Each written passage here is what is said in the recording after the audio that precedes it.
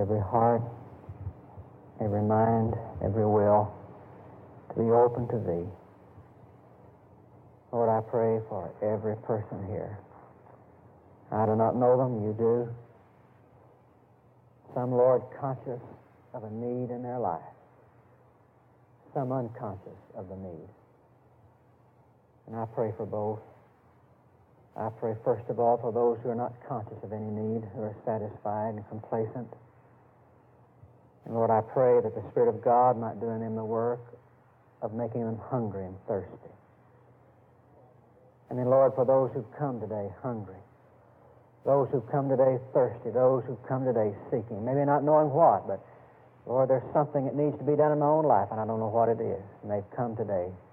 Just perhaps they may find what they've been looking for. Lord, I'm thankful that Jesus Christ is all sufficient. Everything is in Him, and He's everything. Christ is all and in all. And so may the Holy Spirit right now again point our eyes to Jesus. May we see nothing else but Him. I pray that Jesus would get glory for Himself out of this session. This is our prayer. This is the desire of our heart. This is our plea that to God be the glory and that the Lord may be praised. In Jesus' name, amen.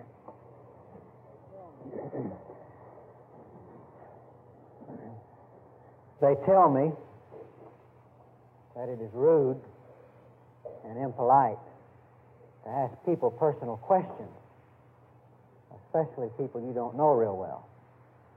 You don't ask a man how much money he makes. I go into a hospital where someone is ill and had surgery. I do not pry and ask personal questions about the nature of their illness. That would be rude and impolite. If they want to tell me, they can. I want to be rude and impolite for just a moment. And I want to ask you, each one of you, a very personal question.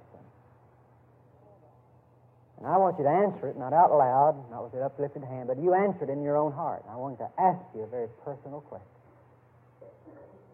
Is the Holy Spirit filling you right now?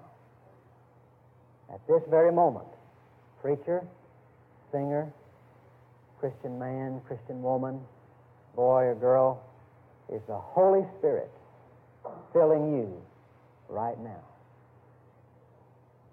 Now, there are three possible answers you can give to that question. One, you can say, yes, praise God, I know the Holy Spirit is filling me right now. You may be able to answer, no, He isn't. And there is a third possible answer. You may say, I am not certain what you mean by the filling of the Holy Spirit. I don't know if I am filled with the Spirit or not. And I pray by God's illuminating that before we're through, you'll be able to answer that question honestly, clearly, certainly. I think next to that question, do you know Jesus? This is the most important question anybody will ever ask you. Is the Holy Spirit of God filling you right now? And I want you to answer the question. Is the Spirit of God, without any shadow of a doubt, filling you right now? Now, there is some misunderstanding about the filling of the Holy Spirit. But as I mentioned earlier, I think one of the greatest truths in all the Word of God is that when I became a Christian, the Spirit of God came to permanently indwell me, to make His home in me. Now, the being filled with the Spirit of God is not having more of the Holy Spirit than you have now. I've often in times past used that illustration of an empty glass with a little bit of water in it, and I've said, now that water represents the Holy Spirit, and being filled with the Holy Spirit means that I pour more water until that glass is filled. That is not a scriptural illustration. Because when you were saved, God gave you the whole Holy Spirit. And I think one of the grandest truths of all is that I have all of God dwelling in me right now. I don't have just a little bit of God in me and a little bit of God in you and a little bit of God in you, like God kind of spread himself thin, and passed himself out to all of us. I have all of God in me, and you have all of God in you, and you have all of God in you. When the Spirit of God came to indwell you, the whole Spirit of God came to indwell you. And it takes that to save you. A half of God in you could not save you. That little daisy growing out yonder needs the whole sun to keep it alive. You say, well, such a little flower doesn't need all of that sun, doesn't need all of that light. But if you were to subtract half of that sun, that little flower would die. It takes the whole power of the whole sun to keep one little blade of grass alive. And it takes the whole God, all of God, all God there is, in you to save you and to sustain you.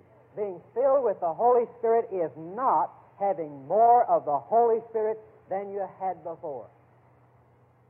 Paul commands us in Ephesians chapter 5 and verse 18, and this is my main text this morning. We're going to be using several other verses, but this is the main one.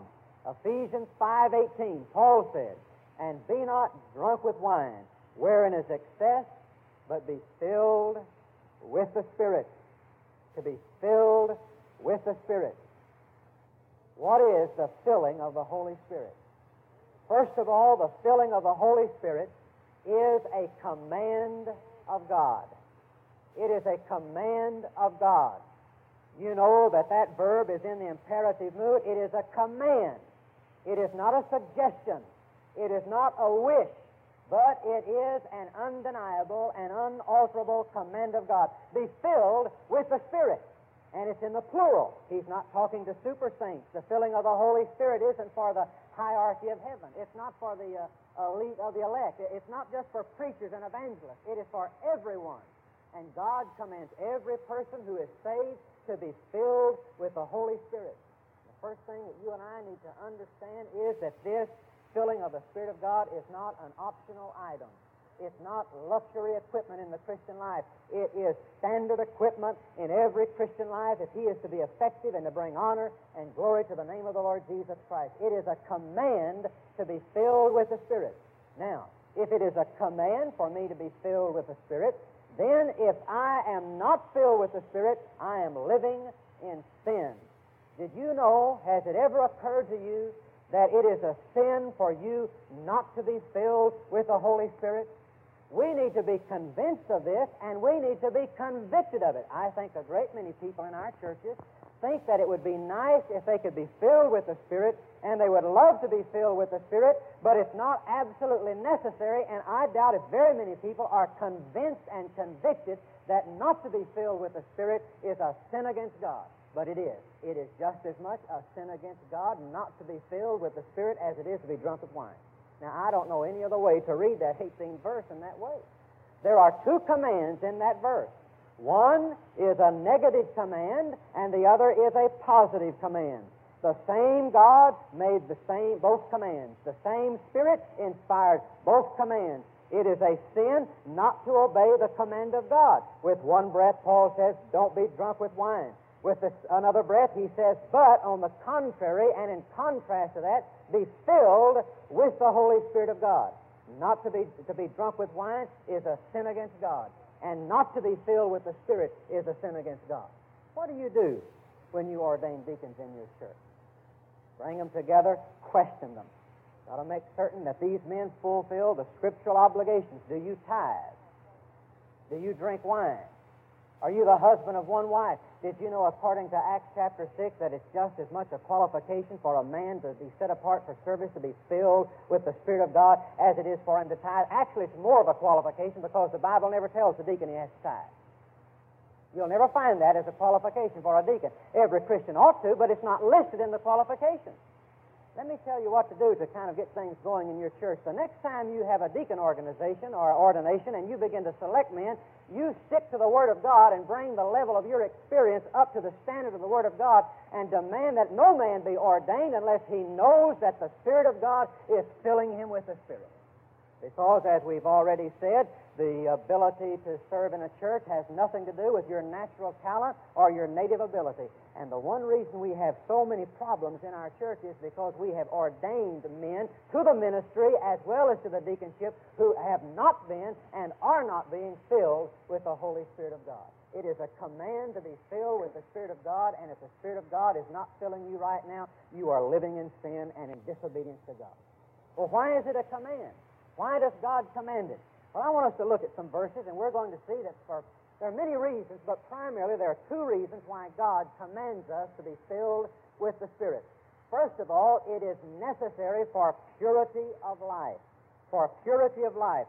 You'll listen as I read or turn over in your Bibles to Galatians chapter 5, verse 16. Paul says, "This I say then, walk in the Spirit, and ye shall not fulfill the lusts of the flesh." Now he goes on to point out that every Christian has something inside him the Bible calls the flesh. And he also has something inside him called the Holy Spirit. And these two are opposed one to the other. In other words, the flesh is drawing us one way, the old self, that ego, the big I, my old unredeemed, unregenerated nature, it's still there. You know, I've discovered something about that old nature, and that's that when God saved me, He didn't change that old nature. God did not convert that old nature. It is a terminal illness, and it cannot be changed. And I've discovered that the reason I failed so much in my Christian life is I kept trying to control and to improve and to sophisticate and to Christianize the old flesh and the old nature, and I've been trying to fight it. You cannot do it. You are no better now than you were when you were saved. I don't care if you've been saved 20 years, you are absolutely no better now than you were when you were saved. The only good thing in you, the only thing that's different about you is that Jesus Christ, through His Holy Spirit, is indwelling you. And if He were to remove Himself from you, you would immediately revert back to your pre-conversion state. You haven't changed one bit. You're no better than you've ever been. God hasn't changed one bit of that old nature. He doesn't try to convert it. He crucifies it. But it's still there, alive and active. It'll do anything. And it's a very powerful force. And every time you want to serve God, that flesh, that old nature, the old ego is there saying, don't be a fanatic, don't overdo it, let somebody else do it. Every time you try to serve God, try to pray, try to read the Bible, try to please God, the flesh is there asserting itself, overpowering you. You have the flesh dwelling in you. Now, the works of the flesh are obvious, he says, and he gives a whole list of them there in verses 19 and 20. The works of the flesh.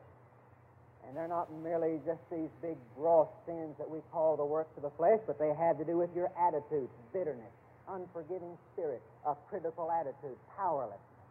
All of these are there. Now, you also have someone else dwelling in you that the Bible calls the Holy Spirit of God.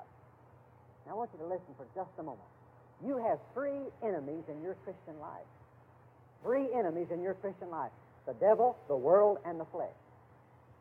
The devil is the tempter. The world is the temptation.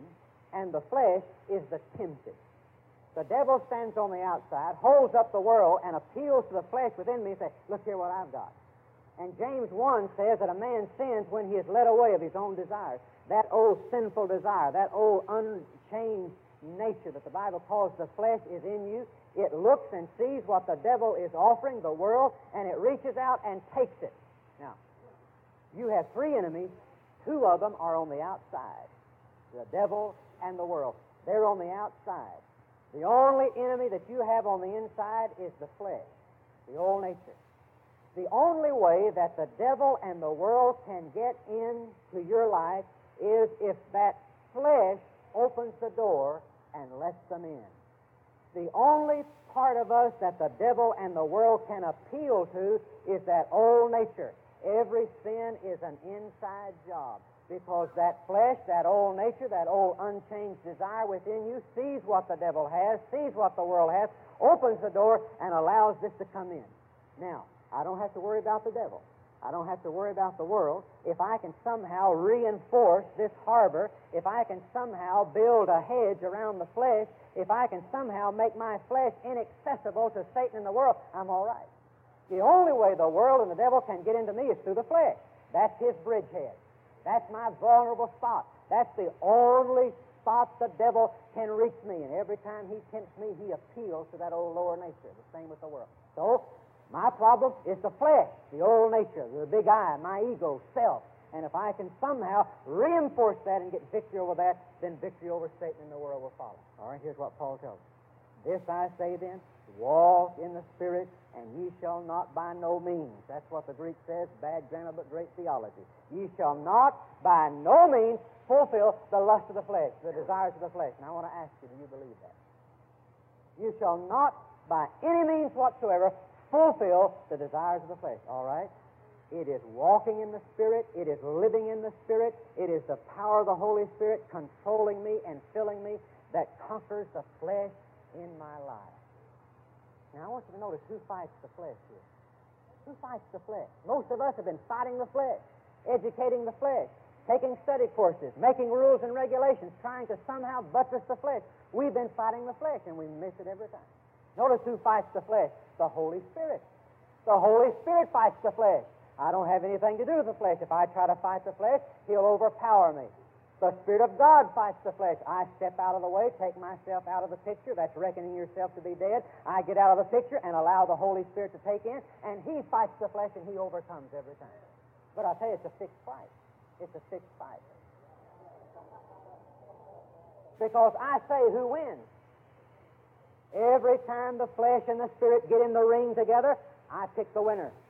And I have the terrible and awful responsibility of saying the flesh is going to win in this particular situation. I can yield to the flesh, and he'll win because the Spirit of God will never force Himself upon me.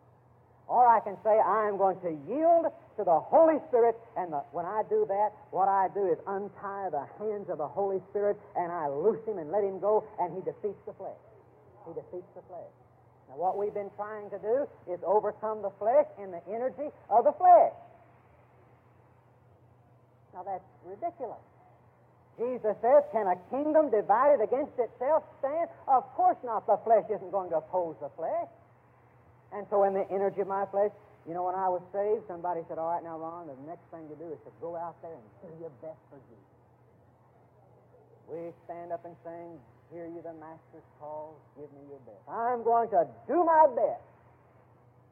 Well, I've done my best. And the flesh never opposes itself. And I want you to notice how beautiful this is.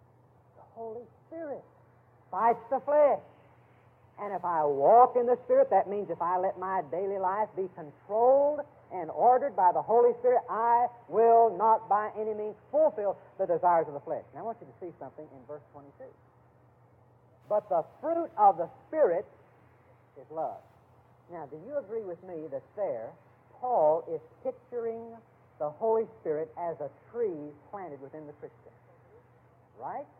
The Holy Spirit who dwells within us will produce fruit. So the picture is a tree planted within the Christian. And this tree wants to bring fruit of love, joy, and peace. But I've got a lot of old dead leaves of fornication, uncleanness, idolatry, hatred, and envy. How can I get rid of that old dead works of leaves and spoiled fruit? And how can I have the blessed, sweet fruit of the Holy Spirit produced in me? Well, I discovered something. I discovered that dead leaves don't fall off a tree. I always thought they did. Come autumn, the leaves turn, they die, they fall off the tree. No, they don't fall off the tree. You go out here and you cut a branch off a tree, and let it fall down on the ground, and let it lay there beside that living tree. Now, as the seasons pass, the leaves will brown. And on that living tree, those dead leaves will begin to fall off. If you look at that branch on the ground, unless you pull them off or knock them off, they're still there. They don't fall off. They don't fall off. You know what happens to dead leaves? They don't fall off. They're pushed off. They're pushed out as the sap, as the life flows through the branches. It pushes out those dead leaves to make room for the fruit and the new one. Now listen, here's what some of us have been trying to do in our Christian life. We've been going around pulling off dead leaves. Pulling off dead leaves. We've been saying, I've got to get rid of this dead leaf of bad habit. I've got to get rid of this dead leaf of filthy language. I've got to get rid of this dead leaf of an impure mind. We've been going around pulling off these dead leaves. That's not the way to do it. Oh, it's so simple. All I have to do is just to yield myself to the Holy Spirit and allow Him to flow through me and to fill me and allow Him to fill me with the fullness of Christ. And as the life of Jesus and the power of the Spirit flows through me, it just pushes off those old dead leaves. They just fall off, pushed out by the power of the Holy Spirit. What we've been doing is focusing all of our attention on our failure. And that's the trick of the devil. You focus your attention on your weakness and your failure, and you'll go on that way. You forget about your failure, don't look at your sins, and forget about your habits, and you focus your attention upon Jesus Christ, on the power of the Holy Spirit. And as He infills you and as He flows through you, He will push off all of those dead leaves. You won't have to worry about that this year.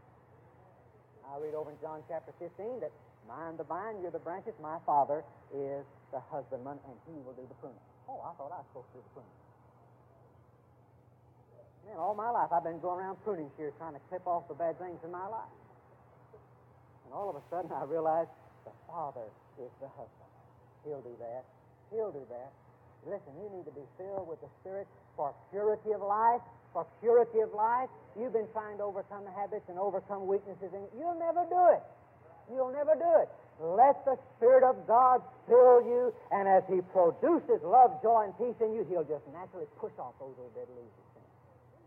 Necessary for purity of life, necessary for power and service. I love old Elijah. Oh, I feel with him. I identify with Elijah for one reason. He was on Mount Carmel. He brought one of the best sermons I've ever heard. It was eloquent, powerfully delivered. And when he finished, the Bible says, the people answered him not a word.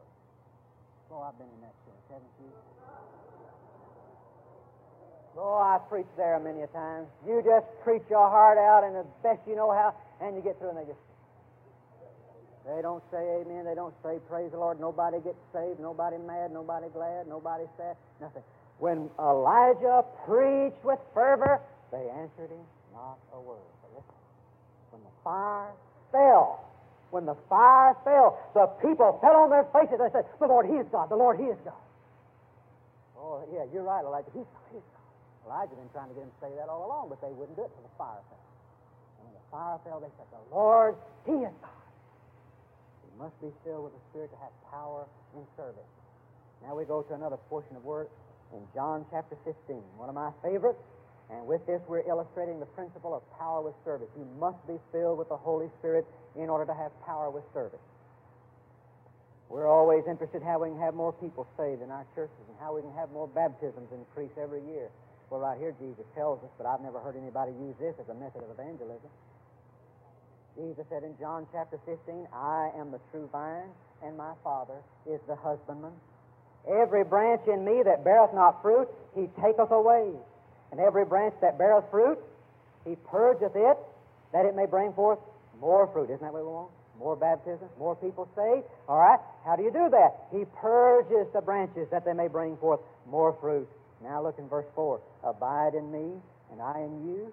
As the branch cannot bear fruit of itself except it abide in the vine, no more can ye except ye abide in me. I am the vine, ye are the branches. He that abideth in me, and I in him, the same bringeth forth what? Much fruit. Fruit, more fruit, much fruit. For without me ye can do nothing. And he goes on to say in verse 8, Herein is my Father glorified, that ye bear much fruit. He's not glorified just with fruit or more fruit. Did you notice that? He's glorified with much fruit. A man has a vineyard. Is he honored? Is he glorified if his vines produce fruit? Or a little bit more fruit? No. He's not satisfied. He's not glorified until every branch is bearing fruit. Until every vine is producing. He is glorified when that vine produces much fruit. Well, how are you going to produce much fruit? Listen. Jesus said, I am the vine. Ye are the branch. Abide in me, and you'll bring forth fruit. Now listen. Here is the relationship that the Christian has with Jesus. Jesus is the vine. I'm just the branch. Did you know the branch doesn't produce fruit? The branch simply bears the fruit. The fruit is produced by the vine, the life flowing through the vine. The branch is just a coat rack to hang grapes on. That's all the branch is for. It must be there so it can bear fruit. It never produces fruit. It never produces fruit. It cannot produce fruit. And you and I cannot produce fruit. And I can't produce it, and you can't produce it. Jesus produces it. He said, all I want you to be is just a branch. Just make yourself available. You just abide in me. Now, where is the responsibility for fruit bearing? On the branch? No, on the vine. Where's the responsibility for fruit bearing in my life? On me? I used to think so, and I worked myself to death and then worried I hadn't done enough. Until I discovered that the responsibility for fruitfulness is not on me, it's on Jesus. He is the vine. All He asks of me is to be a branch. And what does a branch do all day long? It abides in Jesus. And it lets the life of Jesus flow through Him, and the life of Jesus, as it reaches through me, touches the lives and transforms them. Now, how are we going to have more fruit? How are we going to have more baptism? Well, baptism's in the church down. Let's organize a new committee. Let's come up with a new program. Let's go hear this man. He baptized so many a year. Maybe he's got some secret formula, some method. I want us to look at the method of Jesus. I am the vine, you are the branches. He that abideth in me and I in him, the same bringeth forth much fruit. You know the way to bring forth more fruit? Is just to abide more and deeper in Jesus. Getting closer to Jesus, abiding in Jesus. And as I abide in Him, and as I let His words abide in me, as more and more of the Spirit of God flows through me, there will be more fruit, more fruit, more fruit. Listen, when I want to see more people saved in my church, the thing for me to do is to make certain that my people are in Jesus more than they've ever been, and the fruit will come from the Lord. I remember a fellow pastor of mine one time was commissioned to preach on how to learn to love the lost. And at evangelism conference, so he said, let's look for a text.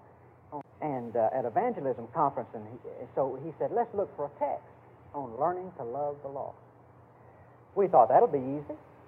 We found a lot of verses that told us why we ought to love the lost. We found a lot of verses that showed us what would happen if we did love the lost, but we could not find one verse of Scripture that told us how to love the lost. And that's why a lot of people don't witness. They say, I just don't love the lost. We say, pray, Lord, give me a love for lost souls. And then the Lord showed me, over in John, you remember when Jesus had his little breakfast talk with Simon Peter?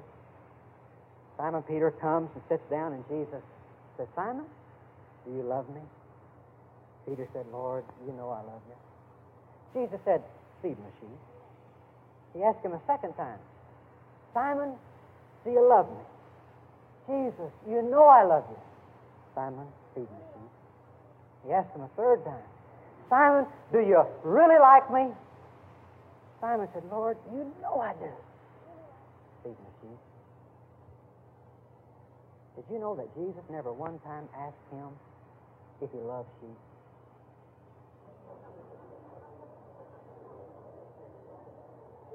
I can just imagine old Simon Peter. Jesus said, Simon, feed my sheep. Oh, Lord, I don't like sheep. I didn't ask you that. I asked if you love me. No, I don't care if you love sheep or not. If you love me, feed my sheep. And all of a sudden I realized the way to learn to love lost people is to love Jesus. That's the motive. That's the motive.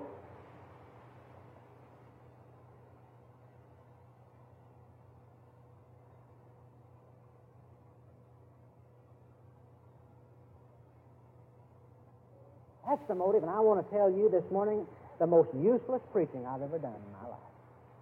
The most useless preaching I've ever done in my life is as I stood on Sunday morning and Sunday night and told my people, you better win souls, you ought to win souls, you need to get out and win souls. They knew that, and they wanted to. But they were scared to death. They lacked motive, they lacked power. And I'll tell you something else. Nearly every Baptist has a guilt complex because he doesn't win souls and he knows he ought to. The pastor gets up on Sunday morning and adds to that guilt complex and intensifies it and says, you ought to witness and you ought to win souls. They know that. I believe honestly that most Christians, they want to do it, but they don't know how. One day God showed me what it was all about. He said, listen, you quit trying to get them to win souls. You get them to love me and let me be Lord, and let the Spirit of God fill them. I'll take care of all that other stuff. And when our people begin to love Jesus, and when they begin to enthrone Jesus as the Lord of their life, and they begin to appropriate the fullness of the Holy Spirit, they went out everywhere witnessing and sharing Jesus Christ. That's the answer. That's the key right there. And you must be filled with the Holy Spirit for power and service. Because you see, one of these days, all of us are going to stand before the Lord at the judgment seat, and He's going to give us rewards or loss of rewards according as our work shall be. Jesus, Paul says in 1 Corinthians chapter 3, the Lord shall try every man's work of what sort it is, not what size it is. The judgment seat of Christ is concerned with quality, not quantity. And there are two sorts of work. There are two kinds of work he describes in that passage. One is that which is wood, hay, and stubble, and the other is that which is precious gems and gold and silver. Those are the only two sorts of work. And every man builds on the foundation of his salvation a superstructure of Christian living made out of either wood, hay, and stubble or precious stones, gold, and silver. Now, there are only two kinds of good, human good and divine good, right? God rejects all human good. There's only two kinds of energy, the energy of the flesh and the energy of the spirit. God rejects the energy of the flesh. Everything that I do in the energy of the flesh, or in other words, everything I do without the fullness of the Spirit, constitutes wood, hay, and stubble. I go to that judgment seat, and we all go together, and I look over there, and I see a big old stack of works with my name on it. Well, I can hardly wait till I stand up before the Lord, and He rewards me for that. Look at that. Look what I've done. Look how many I've baptized. Look what I did. That big old stack. You see that's yours over there? Well, that's all right. You made it in heaven anyway. It's kind of small. Yeah, I believe I see it. Yeah, there it is. Your name tag is bigger than your pile of work. Yeah, there it is. Well, it's all right. So the Lord reads my name, and the closer I get to that big stack of works, all of a sudden, I become aware of something. I stand there, and it's wood, hay, and stubble. And the Lord Jesus Christ strikes the match and sets the fire to it and says, let's just see if you lived in the Spirit or in the flesh. Let's see if you preached and sang and taught and witnessed for my glory or your ego. And He touches the fire to it. He comes over here to this little fella, little pile of gold and silver and precious stones, and he says, let's test yours, and he strikes the match. It doesn't hurt because that's how you make gold, silver, and precious stone with fire. I want you to know this morning, and it is a solemn fact, a very solemn fact, that it is highly possible that a man can live all of his life as a minister of the gospel or preacher or deacon and work and work and work and work and stand before Jesus at the judgment seat of Christ and have his entire life of Christian service lost. I believe that with all of my heart. And the key is not building bigger churches, because sometimes you're just building bigger haystacks, that's all. It's got to be done in the power of the Spirit if it's going to stand the test. And I want to know this morning, if you were to stand before Jesus Christ at this moment and He were to test your life, has your life been lived in the fullness of the Spirit or in the energy of the flesh? And if your life has been lived in the energy of the flesh, it's going to be wasted and it'll go up in smoke. And you shall be saved yet so as by fire. You will be like a man who is awakened in the middle of the night and they say, your house is on fire, run for your life. And you get out and all you escape with is just the sheet wrapped around your body. And you look back and your whole life's savings, your life's work, your home, everything, all of your possessions goes up in smoke. I say that's a very solemn truth, that a man's ministry, a Christian's entire life of service, can be lost at the judgment seat of Christ unless it is done in the fullness of the Spirit. All right? It is a command. Secondly, and more briefly, it is a command to be controlled by the Spirit. Let the Spirit of God fill you. That's a passive verb, and the New English Bible, I think, translates it properly. Let the Holy Spirit fill you. You see, that puts the reluctance on our part, not on His part. Some of you have never been filled with the Holy Spirit because you think God is reluctant to fill you, and you beg Him and plead with Him and hope that someday you'll grow up into the filling of the Holy Spirit.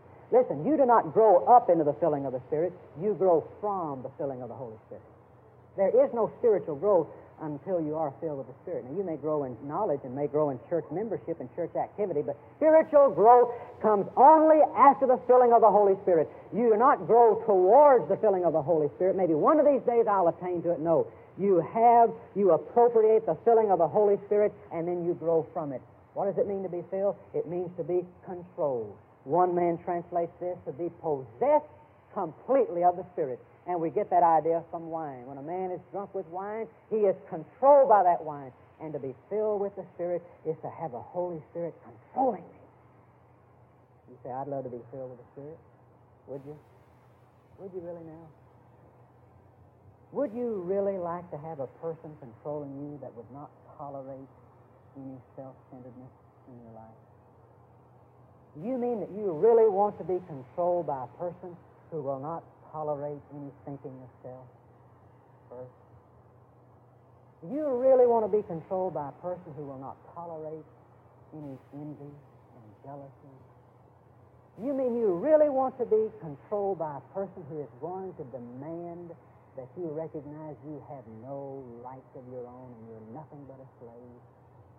Do you really want to be controlled today by a person who is going to demand absolute holiness of life and will not tolerate any sin in your life? It is to be controlled by the Holy Spirit. And I think in that controlling there are two things involved.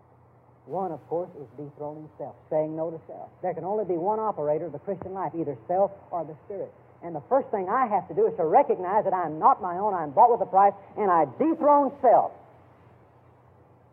But that's just the negative. The real test, the real key is I must enthrone Jesus as Lord in my life. I was saved when I was 9 years old, and I was called to preach when I was 15. I preached my first revival when I was 16 and pastored my first church when I was 17. I cut my teeth on good old fundamental, conservative Southern Baptist preaching. But all the days of my ministry, there was something missing. And I had no idea what it was. Because I would preach victory and live defeat. I would preach peace and no anxiety. I would preach love and yet was aware of critical spirit and bitterness and jealousy and envy. You know, after preaching for a few years, I ran out of gas, went stale and stagnant. I had to force myself to get into the pulpit. I'd drive to church on Sunday night and see other people out barbecuing, or charcoaling during training, and I wish I could do it. I'll tell you, there is nothing worse than making yourself go to church. And there is no feeling to compare with that horrible feeling of making yourself preach because you get paid to do it and you wish you didn't have to. I tried to get out of the ministry 2 or 3 times. I just couldn't do it. I never doubted my call to preach. I never did. I've doubted my salvation in times past. I've never doubted God's called me to preach. I didn't know what was wrong. You know, I'd go to one conference and I'd hope, boy, maybe this is it. Maybe one of these days I'll just read a book or I'll go to a conference or something will happen. I'll turn a corner and all of a sudden something will happen. God will lay something on me that'll just change everything, and it never happened. I had a lot of emotional experiences. I got inspired by inspirational speakers, and I would come back, and after 2 or 3 weeks I'd fizzle out again, back down in the valley. I remember kneeling in my office many a time and saying, Lord, I don't know what it is I need, but I need something. I don't know what's wrong, but I know there's got to be more to it than that. And I just say, Lord, would you do something? Lord, just do something for me. Do something in me. I prayed that for years. I knew all about the deeper life. I'd preach sermons on I'd preach conferences on the deeper life. Listen, you can preach it and not know it. And I knew all of the facts, but I didn't know it. There was just something missing. Until a day, a night, about 2 years ago, when I was away in a revival meeting and the power of God just came down like I've never seen it before. And that week I went to the mountains. And that week I walked in glory. And on a Tuesday night after service, I said, Lord, I can never go back to what I was. I dreaded leaving the meeting, but I knew I had to go home. I just said, I can't stand to go back to the drudgery, to forcing myself, to trying to live up to it all. I said, Lord Jesus, why can't it always be like this? And the Spirit of God seemed to say to me, Jesus isn't Lord in your life. Since the day you were saved, and since the day you surrendered to preach, Jesus has never been absolute, total Lord in your life. And he was when I was saved. He's got to be, or you're not saved. But since that time, I had taken the controls of my own life, and the minute the Holy Spirit told me that, I knew it was true. All of a sudden, things began to come back. Moments when I became aware in years past that I was holding back and had some reservations. And I can't tell you this afternoon what happened. But all I know is that when that plane stepped down in Dallas the following Monday, and I stepped off that plane, Jesus was Lord in my life. And man, I tell you, things changed. Oh, man, things changed. Man, there was a love. You know, I always love people because I was supposed to, but I think I tolerated them, you know. And people were a bother. And I love people who would help me and who were for me. I love people who loved me. But all of a sudden, I found myself loving everybody. Man, I just loved everybody. There were some people in our church that we didn't see eye to eye. We had been deadlocked and opposed to in certain issues. Something strange happened. All of a sudden, I loved that man. I love those people. And I couldn't help myself. I just couldn't help myself. I just loved them. And there was a joy that I've never known before. And my wife even remarked on it. I just was so happy, and there was such a joy, and there was peace. I've never known such peace. I'd come home after working at the church, and I'd walk up and take my little girl and walk up the alley and just think about the peace. The fact that Jesus is Lord. I don't know, all of a sudden, everything just was so peaceful. I'd lay awake at night, couldn't go to sleep just thinking about Jesus is Lord. What a change. Peace. There was self-control. There was victory. I'd had problems as you do, weaknesses and sins and habits as you have, that I'd never been able to get victory over, and all of a sudden they were gone. One of my deacons came to me and said, Ron, it's evident that God has done something in your life. How can the same thing happen to us? I said, I don't know. Because I don't know what's happened. I don't know what's happened. But I started then saying, Lord, show me what you did. Show me what happened. I went to the book. I wanted to know if this was scriptural or not.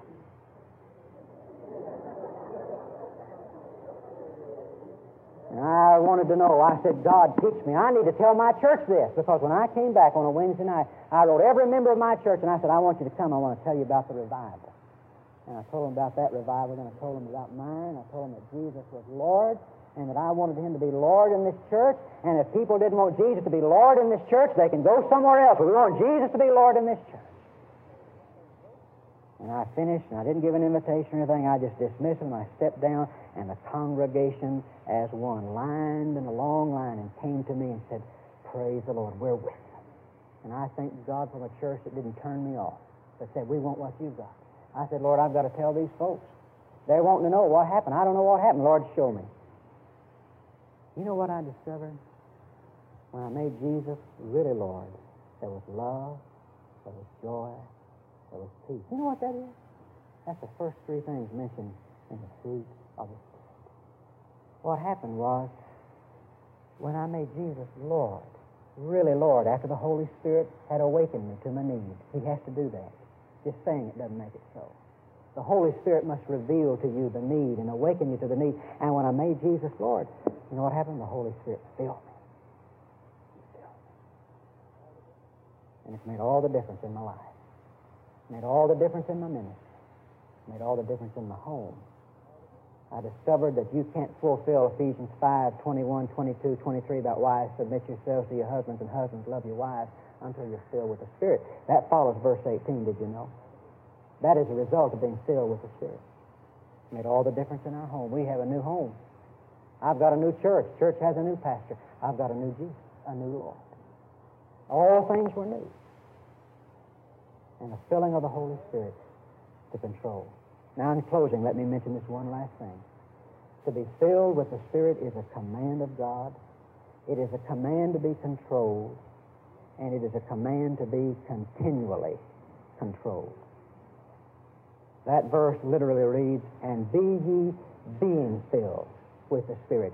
It's not a roller coaster type of existence, friends. I'm not talking about a little inspiration now and then. I'm not talking about a little holy kick once in a while. I'm talking about a daily walk, a daily abiding in Jesus, continually filled with the Spirit. That's why I phrased the question, not has the Holy Spirit filled you, but is the Holy Spirit at this moment filling you? Is He at this moment controlling you? Is He?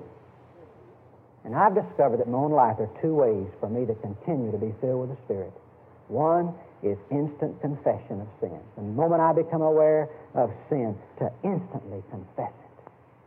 Secondly, by immediate obedience. The moment the Spirit of God impresses me to speak, to witness, to pray, to whatever, immediate obedience and instant confession. And it is a continual filling that the Spirit of God wants to give us. Now let me ask the question again. Is the Holy Spirit of God filling you right now? Is He? Is the Holy Spirit of God filling you right now? By that I mean, is the Spirit of God in absolute sovereign control of you right now? He's not in control if there's any unconfessed sin, if there's any disobedience. If you know of a command in this Bible that you're not obeying, He's not in control. If there's unforgiveness, if there's any sin at all, the Spirit of God is not in control. Is the Holy Spirit filling you, controlling you right now? Let's bow for prayer.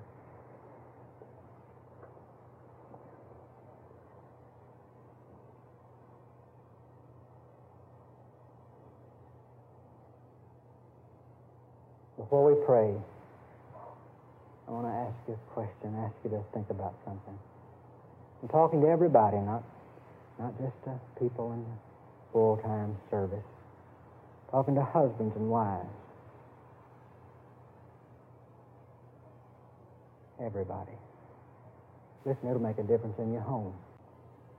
God knows what He's talking about. This is His plan for the home. It'll make a difference. Husband and wife, you have a little trouble praying together? You feel awkward around each other when you just want to pray or talk about spiritual things? It's amazing how the Spirit of God filling and controlling both of you makes that home what it ought to be. Before I pray, how many of you say this morning, I know that the Spirit of God is not filling me. I know that He's not in control. Or it may be in times past you were filled with the Spirit, but self, ego has got back on the throne. And you know this morning that the Spirit of God is not filling you. But you want Him to, and the Holy Spirit has showed you that. And you want right now God to touch your life. And you want, as best you know how, to just say no to yourself and to enthrone Jesus Christ as Lord and claim by faith the filling of the Holy Spirit. You want God to touch your life. You know that you're not filled with the Spirit. The Spirit is not filling you right now, but you want Him to. Would you lift your hand? God bless you. God bless you. Now let's pray together. Lord Jesus, I pray now for each one whose hand was lifted. Lord, there's no magic formula about this. It's really very simple. The Holy Spirit wants to exalt and glorify Jesus in every facet of my life. And when I come to the place where I want what the Holy Spirit wants, then He fills me. And so, Lord Jesus, I pray that You'll do Your work of convicting of sin right now, pointing out areas of disobedience, pointing out reconciliation that ought to be made. Need to go to somebody and say, I'm sorry, I apologize. Perhaps restitution needs to be made, something that was taken. But Lord, just reveal to us ourselves and that Jesus Christ is an absolute Lord.